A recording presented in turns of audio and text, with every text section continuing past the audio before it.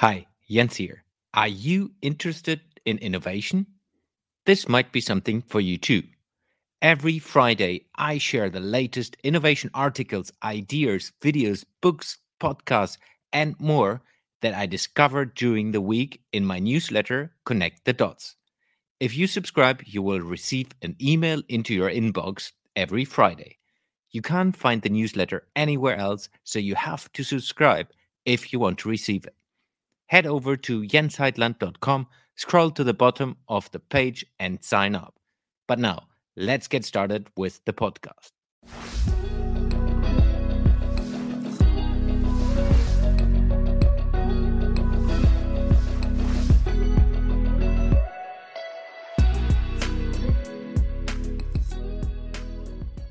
Hello, everyone, and welcome to another episode of the Jens Heitland Show, where I interview experts from different fields to connect the dots of innovation and entrepreneurship. Today's guest is an innovator, super connector, and author. She's the founder and CEO of the NY Collective. In our conversation, we touched the power of being a super connector, her rough diamond framework, fearlessness, and how to innovate in large companies. Please welcome to the show, Nicole Yershon. Hello, Nicole. Welcome to the show. How are you doing? Oh, good. Thank you for having me, Jens. Great to have you. It's going to be exciting because you have a lot of things and a lot of similar connection ideas and innovation background like I have, but as well a wealth of knowledge. I want to learn from you, let's say. Thank you. I'm really looking forward to it. So before we go into innovation and, of course, your wealth of knowledge, tell us a little bit about yourself. Who are you and how did you get to where you are today? Okay. I'm Nicole Yershon, and I've been around a long time. It's been quite a journey. And I always kind of gravitate towards people who I know have been on similar journeys or, difficulties, mavericks, disruptive personalities, the troublemakers, as Steve Jobs said. But I kind of started my working life in the late 80s in advertising with a company called Gold Green Knees Trot. And a big mentor of mine was Dave Trott, and he's written some amazing books and writes great blogs. So if anyone is out there, go look him up, Dave Trott. He's great. And I was his head of traffic within an ad agency. So it was kind of like one of the top agencies of its time. Means that you chase things up. Things don't go over budget. The right people see it. Doesn't go out of the door until it's been signed off. You don't have a blank space on a TV ad, etc. So from doing all of that in quite a difficult agency culture, I then went on to another company called Simons Palmer. And I did a similar kind of role, but it was more creative services. So very much the doing arm of and the internal runnings of an agency. And I got this reputation of being a bit of a fixer. So it didn't really matter kind of what was going on. We need to move into a new building. We've just merged with another company. Nicole, can you do it? It kind of ceased to matter that I was in this box and actually I could do anything. So as I think Elon Musk refers to people like us as expert generalists or people that kind of connect dots, super connectors, because we make shit happen. So I was 9 years at Simons Palmer, and they allowed me to have my two kids there and go back on a 3-day week, even though I was paid for on a 5-day week. They said I could do more in 3 days than most people could in 5. So that was the start of me pushing the boundaries of what people talk about now. Why do we have to work from home? Or why can't we work from home? Why can't we do things differently? So I've always kind of pushed those boundaries. And then I got a phone call from the chairman of Ogilvy at the time and the CEO, who said, I've got a problem. I mean, that's what I love most, when people phone and say, I've got this problem. And then I'm able to kind of be that conductor of an orchestra to pull in all the relevant things that would answer their problem by kind of pure osmosis of connections, I guess. And he said, I'm at Ogilvy. It's a huge company. I feel like, it's working at the civil service. There's paper everywhere. I have no idea what is happening. Can you come in and just bring us into the 21st century, move us from an analog to a digital world? That's my only brief I have for you. So that was in 2000. And I always had, from that moment on, amazing backing at that level. It's almost like they didn't really understand what it was that I was going to do. And I didn't really understand. I couldn't do a PowerPoint, but it evolved once I was able to audit how they were functioning. So in the early days, it was proper kind of business transformation, workflow systems, finance systems, digital asset management systems, digitizing their archive going back to the 50s, starting to do digital delivery, get rid of tapes, get rid of couriers, have people call me up to say, where's my tape? Me have to say, sorry, I haven't got it for you. You have to go to your post house and pull it down. People screaming at me, you're going to make me miss my air date. So I had all of that to contend with in the very early days. And the IT guys used to call me the thick user, because if I could use it, then anyone could use it. And I took that as a compliment as a very early stage UX person, because it was just intuitive that if I could use it as the thick user, then I was able to then help the others within the organization understand it and take hold of a new way of working digitally and not resist it. So I kind of cover all of those difficult stories in my book when it comes to implementation. I think that's the easy thing, is to say I've got an idea. The hardest thing is to make it happen. So I am that kind of person. So in doing all of those things, I then kind of worked out, actually, there's all these other things happening while I was doing the implementation of moving them to a digital world. There's gaming and mobile and social and AI and VR and behavior change and big data and 3D printing. And I thought, well, we don't know any of these things. How can I create maybe a hub, like an innovation lab, that understands all of these things that are happening in the world? Who's good at these things? So I developed semesters of learning in probably 2004, and it worked all the way through until I left in 2016. And it was picking 2 topics a year to learn intensely. So my first one was streaming. So we learned as much as possible in 6 months about streaming. And that was, 2004. So when you look at Netflix now, we were really ahead of the curve. And then you learn about it, you then attach it to business, you find a client that has a problem where streaming could fix it, you implement it, you say to the TV department, we're going to do a live stream that's going to go to 22,000 desktops in 19 countries in 5 languages. They say, no, I'm not, I only do TV. I say, not anymore. And we implement it. And we have a viable case study of doing it. So therefore, we've seen who is out there, attach it to business, implement it. And at the end, we have a lab day for 500 people and put all the learnings into one place. And then we move on to the next. So there will always be 2 semesters of learning every year. So you can imagine my black book and the learning that was kind of achieved throughout the 16 years that I was there. And that kind of was my time at Ogilvy. I did lots of other things with diversity inclusion. So I created a scheme called the Rough Diamond Scheme, which is the title of my book, which was to move Ogilvy from always hiring white middle-class Oxford educated and start looking at people with a diversity of thought. So I wasn't at that time just thinking about kind of color of people's skin. I was thinking that they just have different lifestyles, even different thought processes, kind of divergent thinking.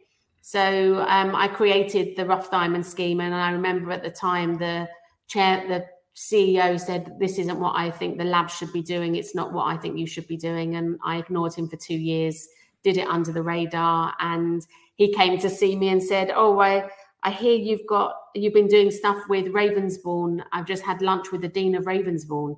I said, yeah, we've been doing like this amount of stuff, like tons of work. And we implemented the scheme. And he said, that was a really good idea of mine. So it was good to have his backing, their backing. There were a lot of people that I did get backing from. And there were a lot of people that were naysayers. And it was just trying to navigate those storms to enable growth and change and moving forward.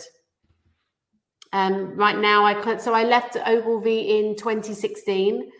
Thought I would get another job because I've always been an employee. I've always been an entrepreneur, an entrepreneurial spirit within a very large company. But every interview I went to, and they'd said, "Oh, we really need a head of innovation."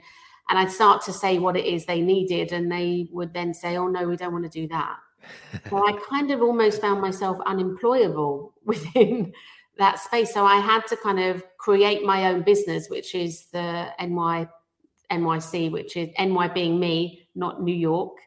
Just happened to have those great initials.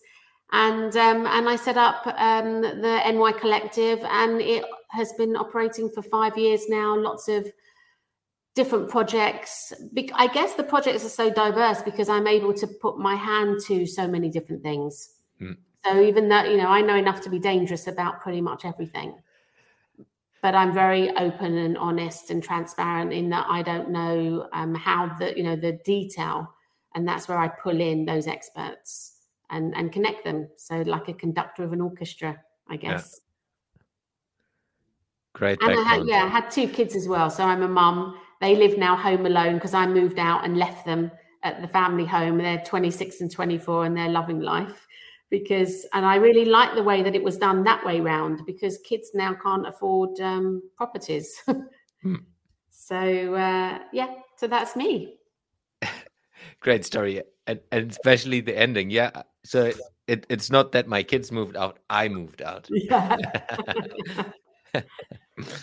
Oh my God. I have so many topics we need to talk about. Okay. Or we can dive into, but let's have a look. We definitely need to go into the book, but we take that later. Let's start with innovation in large organization. You mentioned the no-sayers, and I always talk about it's like the internal immune system is fighting against the innovators in an organization. Yeah, it's like what a are your frost. Exactly? What are your experiences of maybe stories of how you have experienced that, and as well how you overcome that? Yeah, that's a really good question, because I think I had a lot of learning to do myself in that. So I did have a life coach through some times when I was at Ogilvy, and she was amazing because I would, she said, "We really need to get you out of your comfort zone." I said, "I'm always out of my comfort zone. I go to places, I know no one, I know nothing. I connect the dots, I bring them in." She said, "No, but that's your comfort zone." I'm like, "Oh, okay. So what's not my comfort zone?" She said, "Well, let's take how you go about change. If you're a tank, for instance, and you're in this tank and you need to get to the other side, you would, what would you do?" I said, "I'd just keep moving forward real quick and get to the other side." She said, "But what about all the things you're trampling, the flowers underneath? And do you ever give a thought about, them or how they might feel or how many people come along with the ride?" I said, "Well, all the people that kind of understand the need for change." She said, "But it might be that there are other people that understand the need for change, but just can't. And there's many reasons." And she really opened up my thinking to empathy. And then I started on that route with my team of implementing reviews based on emotional intelligence. So therefore understanding, one of my team was really not great in the mornings when she was coming in. And I just thought, "Oh my God, what's wrong with her now?" And if she basically couldn't get up in the mornings early. So when it was the Olympics, we had to stagger all of our working times because we were in Canary Wharf and the Olympics were going on in East London. And so I said, "Well, Shannon, why don't you do 11:30 starts every day?" And she was a different person. And we just kept it. We just kept that she would never come in early, and she would always, and so we started implementing and understanding. I know everyone now talks about empathy, but we were doing it then because we could see and understand that there was a sea change in technology, and technology allowed for you to do your work pretty much from anywhere. So it was just a case of trust. Yeah. And that's why I know if you have a good leader, you're able to do these things. And if if you don't have those leadership qualities and you're promoted above your station, or you're promoted because you keep bringing money in, you're not going to be able to lead your people in that kind of open, honest way. So there were lots of lessons I learned along the way to work much better with the naysayers. There are still the naysayers that really don't want it, and that's fine. There are more who are positive, and I would work with them, and they would come on board after. Yeah. Or not, but I wouldn't have sleepless nights waiting for them. How do you do this now with your clients? Because I guess whatever project you do, there will be always like people who are, it's all about change. Like when you're brought in, it's most likely to change something in the organization. How do you support your clients with that? By just being honest and open. So I have a client that I work with at the moment, and I said to the finance director, the money is not all going to come through me as the conduit for all of the work that I'm doing for you right now. So that we're working with maybe 12 different companies. So I said, I'll help negotiate and help you work out kind of budgets, etc. But you have got to now change in that you're going to pay these small businesses direct with whatever their invoicing says. So if they want paying in 1 week, when the minute they invoice you direct, nothing comes through me. I don't make any money off the back of it. I actually take a retainer, which kind of gets rid of any of those kind of awkward conversations or mistrust. Yeah. So I said, you work direct and they'll invoice you and you pay them within a week. And so he has got into the habit as a finance director of not holding on to those pennies and making sure that those businesses thrive and don't go under because of cash flow. So that's a change. Can you do that with large organizations? More difficult, but if you have good leadership, then I do think that you would be able to, yes. Yeah. And I think that's something as well in my experience, how important leadership is. We have had, was it yesterday? Yes, yesterday I've had one of my podcast episodes, which is the Innovation Breakfast Club episode. And we talked about with 3 guys on what is the future of organization. We always came back of there need to be fundamentals that need to be right. And that leadership was always part of that. Because if you, the leaders can make or break it. Doesn't matter what the business is about. Yeah. I mean, I'm also a big believer in holacracy and you know, within when I had it was a small team for the innovation labs. No one was the boss of anyone. And again, with doing the emotional intelligence testing, you understood that my weaknesses were someone else's strengths. So it was just me coming clean with understanding and a strong sense of self, of understanding I'm never going to be good at that. And I think that's what doesn't help people within organizations, in that when you have an HR review or these 360 reviews that I used to spend forever filling out those bloody forms. And when you have a review, they say, what can you be better at? But actually, they're never going to be good at that. So don't make them feel bad that they can't get better, because that's just not their thing. You're just not understanding their strengths and weaknesses. And therefore, you're not asking them to truly be honest with their strengths and weaknesses. Because only when you can do that, can you start to really run it as a team properly. And that's so important, specifically if you go out of the normal work, where it's more about, okay, how do we take the business to the next level? How do we innovate? How do we find out a new business model? Whatever, adapting new technology. It's super important that you have these structures. Yeah. I just see it, and maybe you can reflect on that. I just see that still a lot of companies struggle with this. As bigger they get, as more they struggle with this autonomy of different team members and different teams, specifically like the innovation team is the bad example in a lot of organizations. Well, I think a lot of the time they're measured on the wrong thing, aren't they? They're only measured on bringing financial gains. So therefore, if when I was doing the lab, I used to have 6 measures of success. And I used to not just measure on revenue, but reputation, retention of existing staff, recruitment of new diverse talent, relationships, and responsibility, giving back. Yeah. So I had lots of different ways to measure that wasn't just make more money and what are your numbers this quarter, which puts a big pressure on people. So do they start out as not empathetic? I don't think they necessarily do. But I think the pressure of making those numbers does something to people. Yeah. Someone said yesterday, like, tell me what you measure and then tell me, and I will tell you how I will behave. Which is literally taking exactly that. You can measure the wrong thing and the whole business goes into the wrong direction. Yeah, exactly. Yeah. Love it. So I think leadership is an interesting aspect. I would like to bridge that to your connector capability, if we say it like this, because that's maybe something we have in common. It's like having a lot of relationships where you can tap into and like connect people and say, hey, maybe you should talk to. How do you do that, and what is like this essence for you? Well, it's totally altruistic.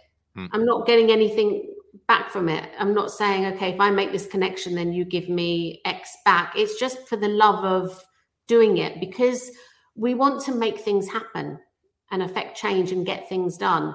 And the easiest way to do that is connect the right person to the person that's going to solve their problem.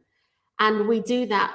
Well, I mean, I'm speaking for everyone, but I do that because it just is a natural instinct. It's just part of my makeup.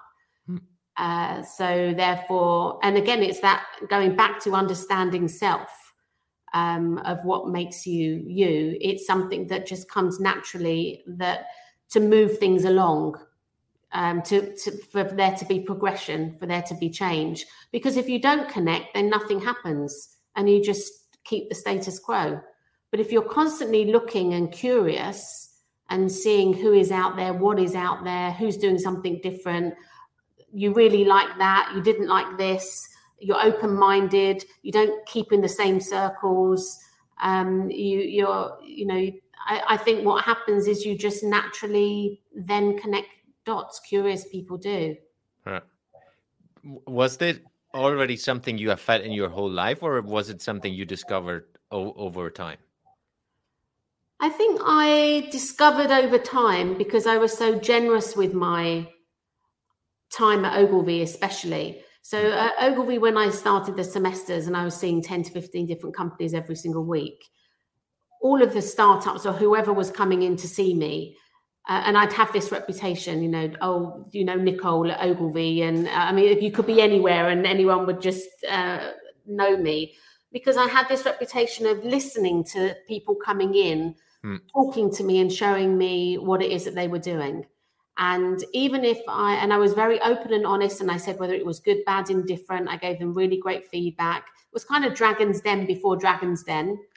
But I was able to say, listen, it might be that I've got something next week, or I might see you. I mean, there was one person I met at an event that I went to in Manchester, and I really loved his soundscape that he put on in at this event. So every time you clicked a lanyard with someone, this amazing soundscape went on at this museum of moving image in science and industry in Manchester. So I took this guy's card and I said, I really like it. I'm not really sure how that would be relevant. And then I was doing a semester on mobile phones. And one of the creatives came to me and said, I've got this really weird idea for Fanta, which is where you use the getting kids off of street corners with this mosquito sound. And it's a sound only they can hear and adults can't. If we were to do that with Fanta and then build a mobile app, and that they could speak to each other, create a language that only they could hear and adults couldn't. So it started to be this very subversive thing. So I said, I know exactly the right person to speak to. And I got in touch with him and he said, oh, no, I don't want to work with agencies. I won't say what he said about agency people. See, I didn't have that reputation. So he said, but I will work with you. I said, I promise that I will make this painless, and we all want the same thing. And we've never done it before, and we don't know whether it's going to work. And it's truly innovative idea. And we all worked together, a very small team, and we did it for Fanta. They ended up putting the website on all of the Fanta cans. And I think we stopped counting at like the millionth download. So I couldn't have planned that. And that was 5 years later since I met him that I'd remembered. And that's how powerful connecting dots is. But not all finance teams or leaders can measure that power. Yeah, it's absolutely see that. So I feel there's a lot about the personal interaction. So yes, there might be a business interaction, but in the end, it's at least for me, that's the case. It's like Yeah. it doesn't matter where I work. If now working my own business or like a couple of years back working in a large corporation, it's the personal interaction, the disliking each other. That's the connecting factor in my world. How is that for you? 100% is the trust. Because you can't bring someone in if you don't trust that they're going to be able to do it, because you can't do it. So you have to trust that someone else can do it, especially if it's never been done before. Because if it's otherwise, you lose your reputation, and people just say, "Oh yeah, it's never going to happen." But if they know you've got hold of it, they know that there's an immediate trust. So in seeing all those people for the semesters of learning, I got to be able to build up a really good trust with people, and a reputation, and honest speaking, creative, but not someone that was going to, I will always make sure I respond to an email. I'll always make sure I respond to a LinkedIn, or if someone's taken that has been decent enough to reach out, I'll be decent enough to respond, whoever it is, even if it's sales on LinkedIn, which is, I'll just cut and paste a reply that I do to everyone. And at least the person, if there is a person at the other end, doesn't feel so shit about their day. Yeah. And I don't think a lot of, go back then to empathy, go back to leadership. And I don't think that level of care is taken in general. Do you have a system built up for yourself where you kind of keep all the different people inside of a digital or physical thing, where it's like you can literally, there was a person with this to find them again? I think that's maybe my superpower, because I'm just able to, a spark will ignite and I'll remember. And as long as I've connected with them on LinkedIn, and then I'm able to remember something about them, remember where I'd met them, and as long as I'm able to then reconnect on LinkedIn, then I do. Yeah. But I don't do it lightly. I won't, go spamming people. If there is a very specific thing, then I will reach out, and I'm not going to use up all my favors just for the sake of it. Yeah. So it means something. It's quite interesting, because I often get asked, like, how can I learn this from others? And I think, yes, there are a couple of techniques you can learn, but in the end, it's like you mentioned already, is this curiosity into other people. Yeah. If you don't have that, it's not going to be authentic. I think you can start building it now. I mean, Ravensbourne, who I'm an honorary fellow, and I've been kind of working with them a lot over the years. They're starting to develop some great creative problem-solving courses that are more hands-on and not so academic. And I think those kind of things can help. Where I'm working with a company with looking at the apprenticeship levy in England, where the government, it's a tax efficiency for you to be able to train your staff or your apprentices. But basically, it really is a continuous learning, but not the usual standard tried and tested that are easy to just, for an HR person to just say, yeah, I'll take 10 of those. But really start to look at the person, look at the courses that they could do where they can continuously learn, and especially creative courses, because I think that mind shows a real knack for problem solving. Yeah. What is your view on generational exchange in organizations and the power or not power of it? Yeah, I love that. I did something at the beginning of the year, and I'm still working with them, with the Young Vic, where we created a mentorship program, and I mentored the mentors who were then going to mentor the mentees. But the mentees were chair people of companies or very senior, and the mentors were the young Vic actors, actresses, people who were probably in there for anything from 18 to 30. Yeah. And it was so interesting when I then, they did 3 months in, and then I go back to them to how are you doing? And all of the mentors were all suffering from imposter syndrome. Because their feeling was, what can I offer someone with all that experience? They just couldn't get their heads around it. But yet the mentees were loving it, were loving that alternative viewpoint. So it's a really nice little sweet spot, I think. I mean, the ad industry, not so good because they keep firing people of over a certain age. Yeah. So they're never going to have that beautiful value exchange of knowledge. Yeah, I think it's a powerful thing, having that change of mentor and mentee that turns it on its head. Yeah, and the importance is, I believe, is this learning opportunity, because if you have very, very senior people, they have spent tremendous amounts of learning time in organizations, in different organizations, most probably, and the youngsters coming into the organization, they are grown up in a completely different world. If we just take digital first right now, like I still remember the time without mobile phone. Yeah. But if you, my daughter is 4 now, when she's starting to work someday, if she ever will, I have no idea. She has no idea that there was a time without mobile phone, without internet, and most probably then at that time already Web3 is already old. I think it's really important to, when you get people like us, the easiest things for middle management to do is, I don't understand what she's talking about, or I don't understand what these youngsters are talking about, or Gen Zs, Zs, or what Zs or whatever, and poo-poo it.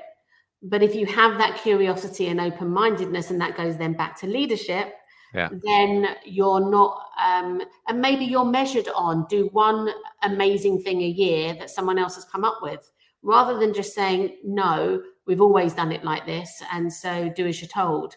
And that was a recipe for disaster for my son at school, where the teachers said, no, you do it, sit down and shut up, and I don't want to hear from you in 8 hours. And he couldn't manage it. Which is kind of why I was inspired to do the Rough Diamond program, because what happened to all those kids who were expelled from school, who just couldn't sit down and shut up for 8 hours, which really is me as well. Within large organizations, I'm always, well, what about this? And how come? And have you seen this? And when you're questioning things and someone's busy, they just don't want to hear it. Yeah.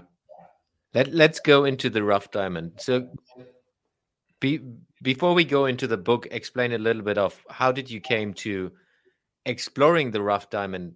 How do you call it? Concept? Yeah. Framework?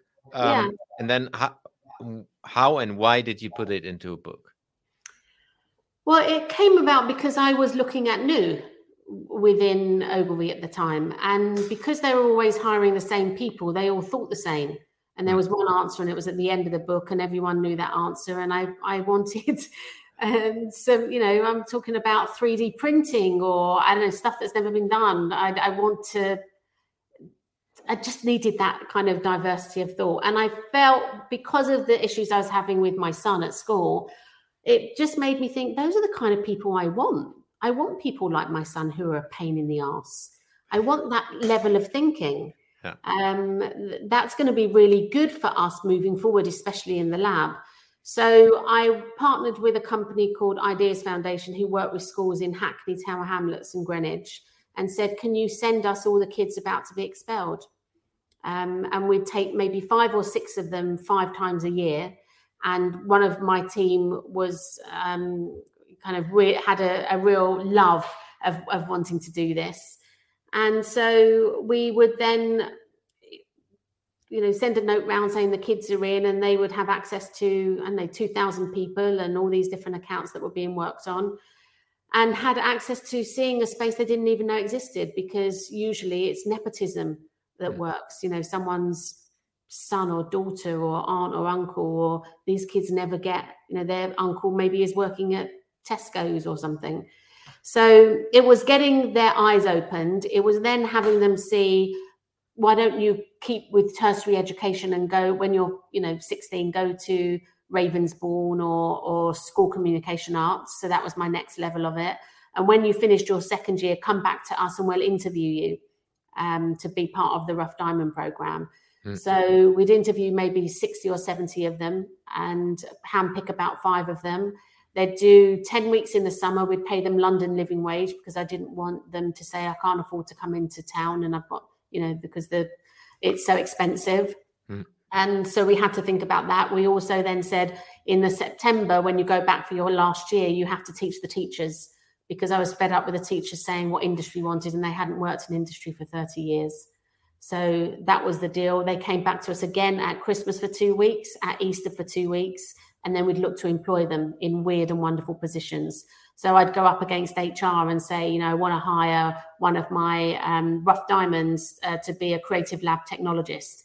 They said, well, we don't have that down on our list. Well, what is it? I said, I don't know. I'm just going to make up the job spec now. Because it's only just happened that we've now got an innovation lab and there's all this tech and no one knows how to use it or explain it. And it just so happens that one of our first Rough Diamonds, who is now working in innovation at Diageo, and he was the one that was kind of like an Apple genius, and he was able to speak to people to say, well, this is what AR is, and this is how it works, and this is how you could use it. And so it was just literally just going up against authority all the time to create this framework. And it really annoys me now when people say we need a head of diversity and inclusion. I say, no, you don't actually. You could all do it within yourself. I could find you your person within, and I can help you and handhold you to create this framework where you can find homegrown talent, and it will save you with search. It will help you giving back. It will really change who you're employing. And they say, oh no, that we don't want to do that. So it's an issue, isn't it, at times? But there are those certain people who say, yes, I do want to do that and help me. Yeah. But so I think that's how that came about. That's maybe something we have learned in the pandemic as well. A lot of organizations went back to local with supply chains and all of that thinking. Exactly. It's even, I moved back inside the pandemic to a very small town in Germany. And it's so far behind in a lot of things. If they would have focused on getting the youngsters into places and exploring things, it would be completely different. Yeah. But I think it's like you said, it's leadership, governance in organizations, and then politics. Yeah. I was lucky. I mean, I kept thinking I was going to get fired every year. And I lasted 16 and a half years. So it happened in the end where they closed down the lab. But it was a new leader. She was just put into that position as CEO. And I'm sure if you were to ask her, she probably will say she did a good job, because it meant that she kept all these other people afloat. Absolutely. But she obviously saw on a spreadsheet that the lab was taking up this amount of money, with desks, with Macs, or laptops, or Bupa, or pension, or whatever the hell, space. And she just thought, okay, I'm going to put a cross through that figure without even understanding the value. And I think her only value was monetary and short term. I mean, short term. Yeah. If you look into that, I have discussed it today. I feel in the moment a lot of organizations they have been short term before, but now it's the short term of short term. Yeah. And I understand that. So it's not that I don't understand. It's like companies are under pressure with the pandemic. They might have lost a lot of revenue, income, and profit.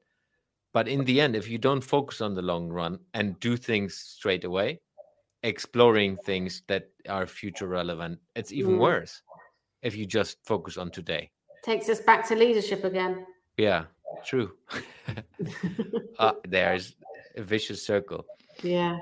So how did you bring that into the book? What was the reason of writing that book? Well, I mean, it's very random, like a lot of the things that happen in my serendipitous journey.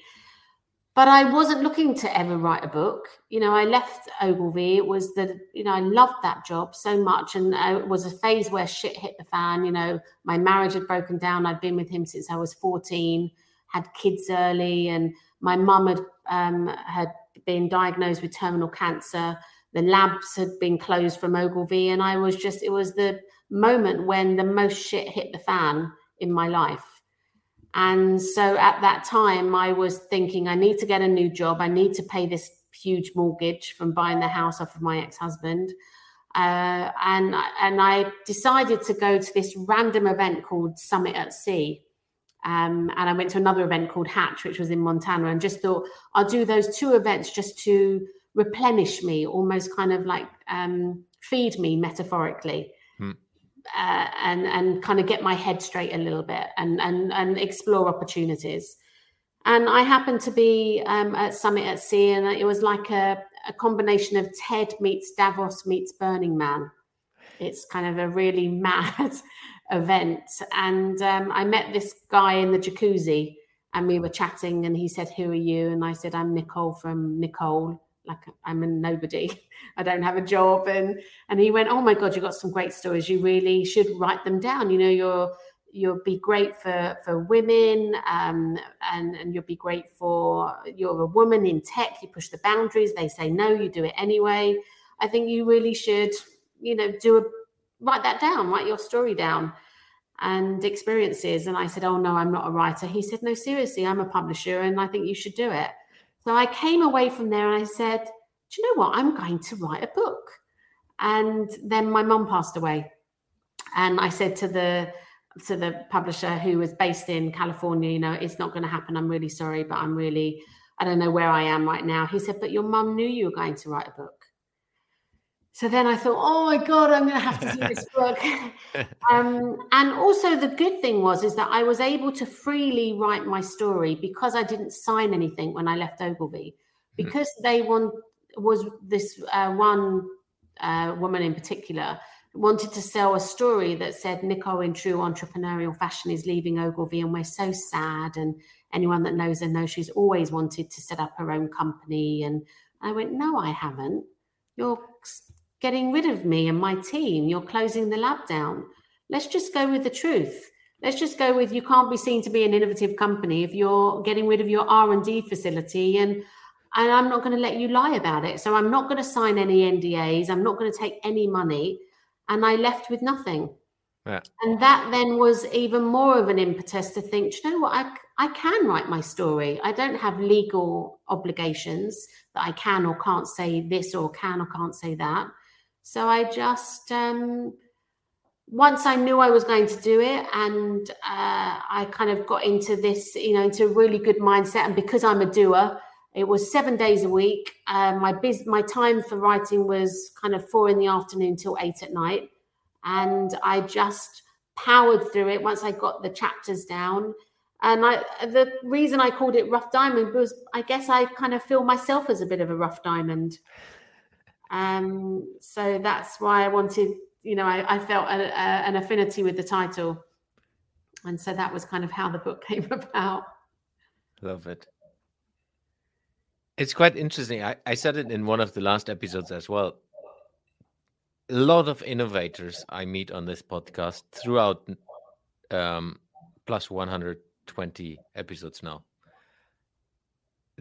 are rough diamonds, like you explained it. Yeah. Myself included. It's like, we don't have a normal corporate path that's like linear. There's always crazy stuff happening, ups and downs, and that's maybe something to look into as well. It's like, how do you get innovators? How do you train innovators in that way, where you build that in? Well, I had an interesting session with a large pharmaceutical company at London Business School, and I got asked to talk to them about entrepreneurship. How can you be an innovator within a large company, and to help them and give them tips and tricks, etc. So firstly I said, I don't want to do it at the business school. It's very stuffy. There's only 8 of them. Let's do it at Soho House. So I got them round a table and we had gin and tonics and relaxed. And then I said, okay, so why don't you start telling me issues you're encountering so I can have an understanding of what it's like in, working in this pharmaceutical company. So all 8 people were at the same company, but different positions and different countries. So they didn't even know each other. So this first guy starts talking and he says, I look forward to seeing how you can even help me, because I don't think you can. I've been doing this now for 4 years. Me and my team come up with different ideas. We go to our line manager. They say, yes, but, and it never happens. So I said, okay. And it seemed that other people were having similar issues. So I said, well, if I can give you a way out of that right now, would that be okay? And they all nodded. I said, so do you all have a budget? And they said, yes. I said, and it's your budget that you control yourself? They said, yeah. I said, can you put a little bit of that budget into one little pot? So all of you put in, say, 0.5% of your budget, and it's all now in this one pot that you are all looking after. So you're all in it together. It's knocked down the silos. You've all got something that you share that is relevant.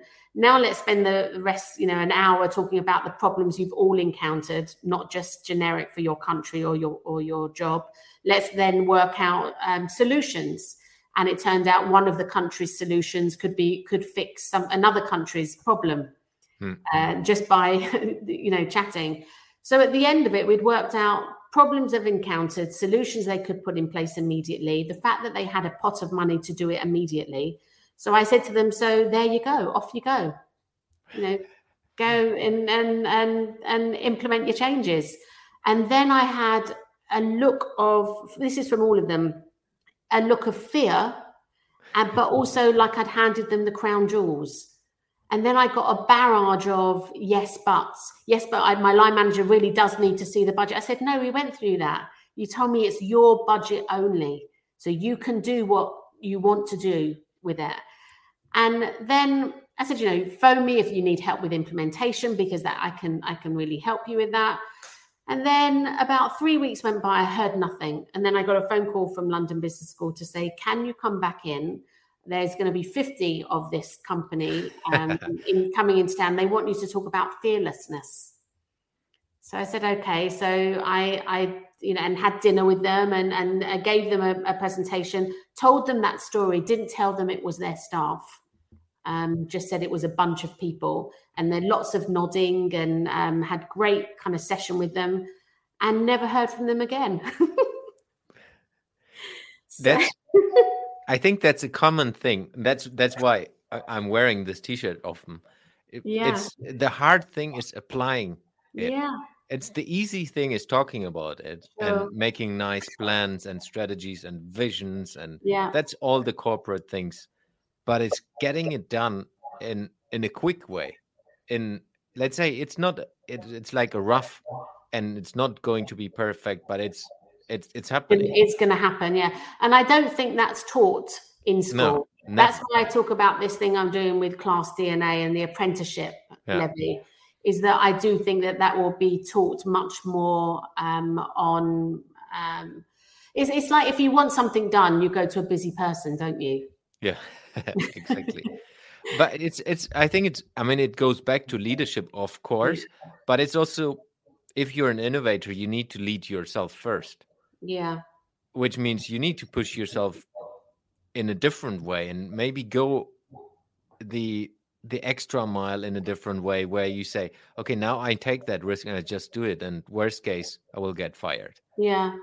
But it's not everyone is into that comfort zone. I think also my mind is on a loop, and if I can't close the loop, I'm really not, in a very good way.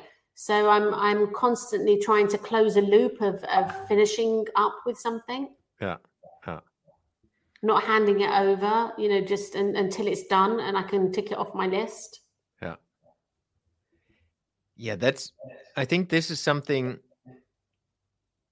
someone should look into, is like, how do you create this fearless, I love that, into future organizations, because it's so needed, especially in this time right now, if you look into what happened with COVID and the pandemic and the changes and how fast everything is and how fast you need to be able to adapt to things, it's super important that you have the innovators somewhere in your organization who could say, yeah, let's give it to us.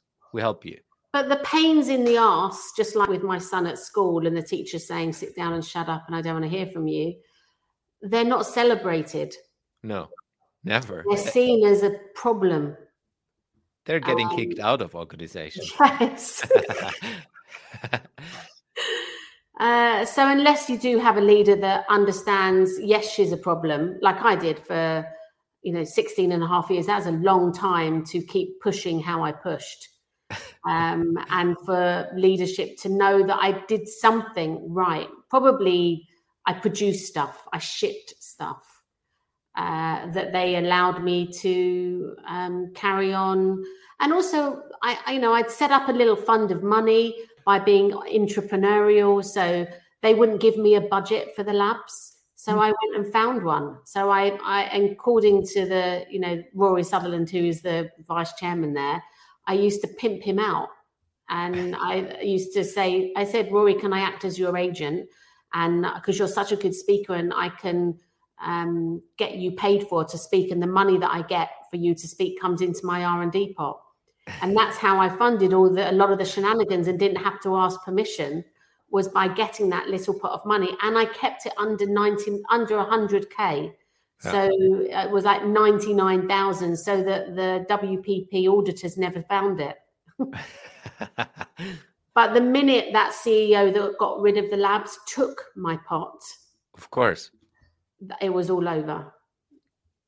Because then I was trying to do something with my hands tied behind my back and have to ask permission as well. For me, it was always been seek forgiveness rather than ask permission. Yeah. Can relate to that. Yeah. But we can take it for another 2 hours. But let's get into the last part of the podcast, where I always ask different questions which are slightly not connected to the rest we discussed. Okay. First question is, if you would have the possibility to work with a project that is impacting every human being on Earth, what project would you work with and why? It will always be education, because I think that you can work with youngsters if you start off in the very early days and allow them to question why you're doing something rather than I told you so, or this is how it is, or this is the right answer. So I think that's why I've always had such a, any charity work, anything that I do for free has always been around education and educating the youngsters. Where will you be in 1 year from now? And you can answer that personal or business wise. Well, I'm enjoying this little lull of not traveling as much, not being, chasing my tail as much. I take each day as it comes, and I don't have any kind of great plans. The COVID made me stop and look at quite a few things. And one, my dad kept going mad at me for getting my house in order, and pensions and insurance and all the things that I'd stopped doing once when I left a large corporate. I kind of just didn't really put much thought to it. So in the last year, I've really, knuckled down and got my head round that space. And that actually has really helped me feel cushioned without realizing it. Yeah. So what will I do next? I guess just continuous learning, just continuous movement, get more dots on the Peloton. Yeah, health is the main thing, isn't it? Yeah. It's a big one. How do you keep yourself informed on topics that interest you? What are different strategies and ways how you do that? 7 days a week, 1 hour every day. I call it scanning the environment. And I will literally start myself off in one place. It might be Twitter, it might be LinkedIn, it might be somewhat, I've got various feeds that come through. And then I just allow myself to just go off in really weird directions. I have an understanding of what clients I'm working for. So I'm working for a car, an automotive client. I'm working with an education client. I'm working with a consulting company, a fintech company. So I have them in mind when I go off on my scanning environment, and then I'm able to serendipitously, weirdly enough, something comes to me that is very relevant to the work that I'm doing with them. Yeah. So that's pretty much what I do and have done for 20 years, an hour every day. That's cool. Yeah. That's why I love things like Twitter. I know it can be, not so much Facebook, but Twitter and LinkedIn and Medium and blogs. I'm very inspired by what I see. It's not a gossipy format for me. Yeah. Yeah. It's a learning format. How can people connect to you? How can people reach out to you? Well, the lucky thing is there's only one Nicole Yershon. So my parents did really well with understanding SEO when they named me. But just I'm Nicole Yershon on everything, on LinkedIn, on Twitter, on Instagram, my website. So just I'm quite an easy person to find on the web. Yeah. On Google. And just reach out. I will put your links as well into the show notes so people can click through straight away. Nicole, thank you very much for being on the show. It was a pleasure having you, and I'm looking forward to stay connected and connecting together in the future. Me too. Thank you so much. What a great chat. Thanks a lot. Thanks for listening to today's episode. You will find the links and resources in the show notes of this episode. If you would like to support the podcast, the most impactful thing you can do is subscribing to the show on any of the podcasting platforms and give me a review. This will help me to reach more innovators around the world and bring some of you into the show. If you have any question to the guest or want to engage with me, feel free to reach out to me on social media and contact me there. Thanks, and see you in the next episode.